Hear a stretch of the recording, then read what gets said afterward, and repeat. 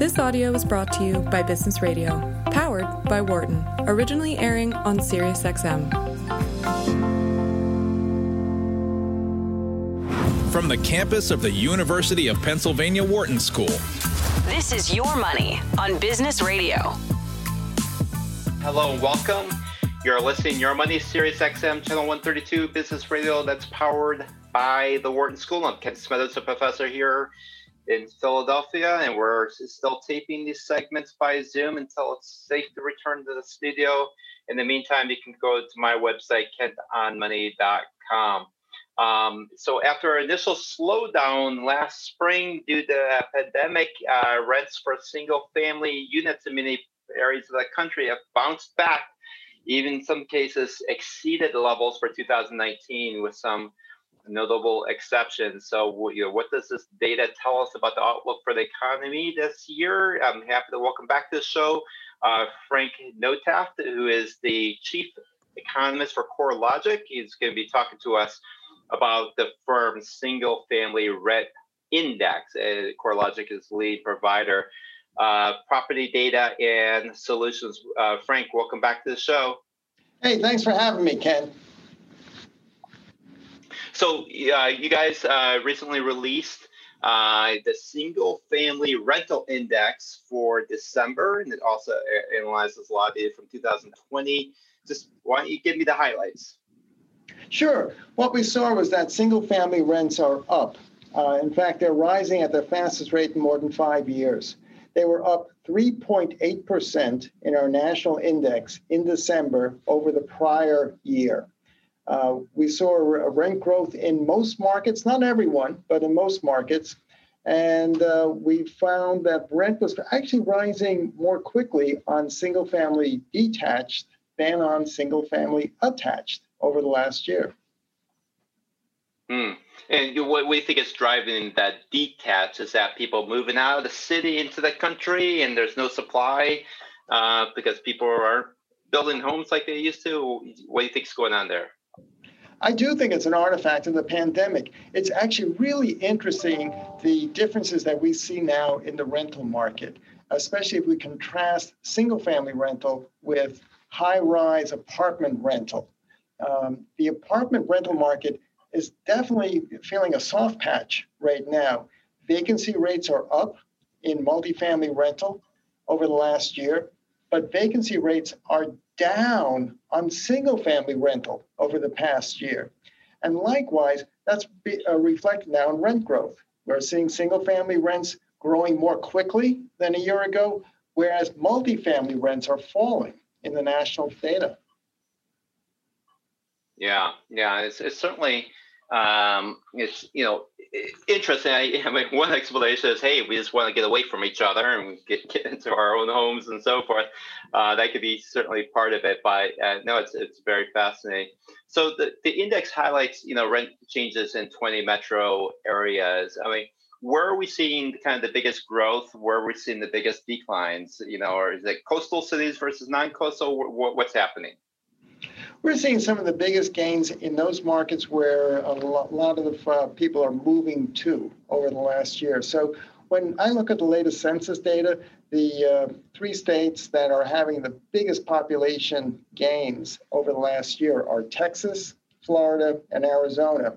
And for me, it's not surprising then to see stronger rent growth in some of those markets. So for example, top in the charts is Phoenix. Phoenix, we're seeing double-digit rent growth on single-family rental homes. Also, Tucson is experiencing really a strong and rapid rent growth as well. Where we're seeing some softness in rent is really interesting. It's in some of the higher cost markets, and in markets that maybe have a lot of college students who are now studying online and don't need to actually be close to campus. So, for example, in Boston, we have found rents on single-family rental actually decline over the past year. And just to give you a heads up, a lot of the single-family rental that we measure in Boston are actually attached properties. They're condominiums and single-family attached.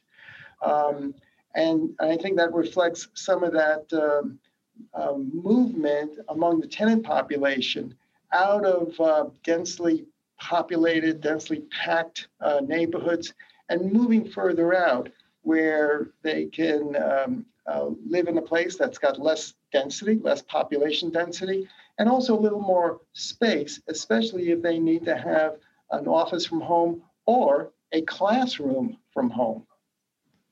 Yeah, no, I think it's really fascinating. That having lived in the Boston or Cambridge, Massachusetts area for 5 years, I certainly could see the desire to kind of get away, get out of that chaos, and into kind of more relaxed environment, especially if you can do more stuff with the internet these days. So talk a little bit about, you kind of gave some hint here, like places like New York City high rises. I mean, you would think, intuition would be, hey, those things are declining. People want to, kind of, it was booming before and people want to kind of get out of those things. The elevators are, a virus trap and so forth, not well ventilated.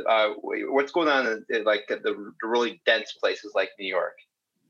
Well, and we're seeing a lot of weakness in the rental markets in New York City.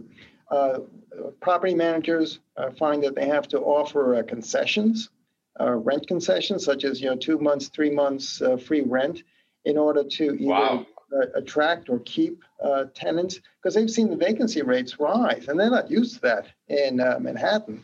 So that's what they've had to turn to. It's interesting when you look at the data on a year-over-year basis and the differences between single-family and multifamily. Usually, within the rental market, single-family rental and multifamily rental, they tend to move together. They're pretty correlated in terms of what we see in vacancy and rent growth. Not last year.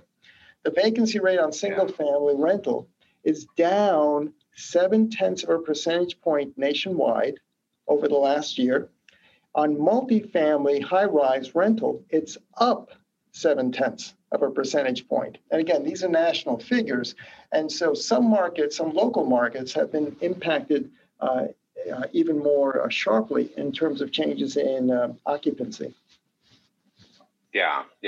Especially those really dense, markets in New York and so forth. So let's talk about the housing recovery in 2021. We've seen statistics in the news. Hey, we expect double-digit, price increases in housing prices and things like that. I mean, you guys obviously have a lot more data. I mean, what do you expect to happen in 2021 in terms of housing recovery? Given, I'm not sure if you guys think there's still supply constraints with people not building as much, or the demand softness, is the demand increasing for these single detached properties. So what do you think is going to happen this year? And Kent, you're absolutely right. Home prices are just cooking. They're cooking across the country. Yeah. Our latest CoreLogic Home Price Index for the month of December recorded prices up 9.2% over the prior 12 months. Now, that's not uniform across the country, but prices generally are cooking really good. And I think there are a couple of really important reasons. And, as an economist, I always go back to demand and supply. So one important reason for a rise in price growth is the fact that with mortgage rates at a record low, that has provided an opportunity, especially for millennials and Gen Xers, to come into the market. For millennials, they see an opportunity provided by record low mortgage rates to transition into first-time home ownership. And for Gen Xers who may already have owned a home, they see it as an opportunity to trade up, especially since they're looking for more space because they're having their office from home. And if they got kids, they may have a classroom at home and they need that additional space. Yeah. So that's one reason. The second reason that price growth has accelerated is the supply side. And what's happened with the pandemic is that it's actually reduced the mobility or the decision to move by older homeowners.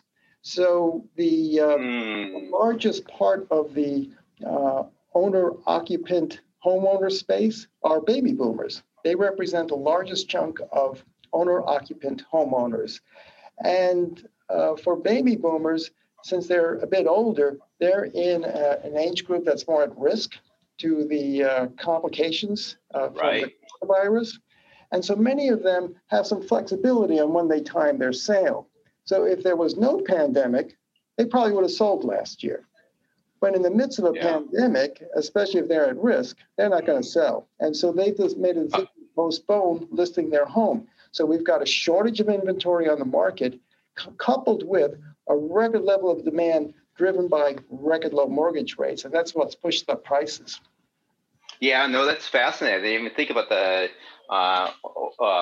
older owners. Yeah, they often are, once they hit retirement, move south or some low-cost tax state, or you've pointed out some of those low-tax states like Florida and Texas are booming themselves. But right now, let's face it, that whole move, that could be quite complicated, a lot of exposure. If your own home, you kind of know the risk factors, how to hunker down and stay safe for a while. So that makes total sense.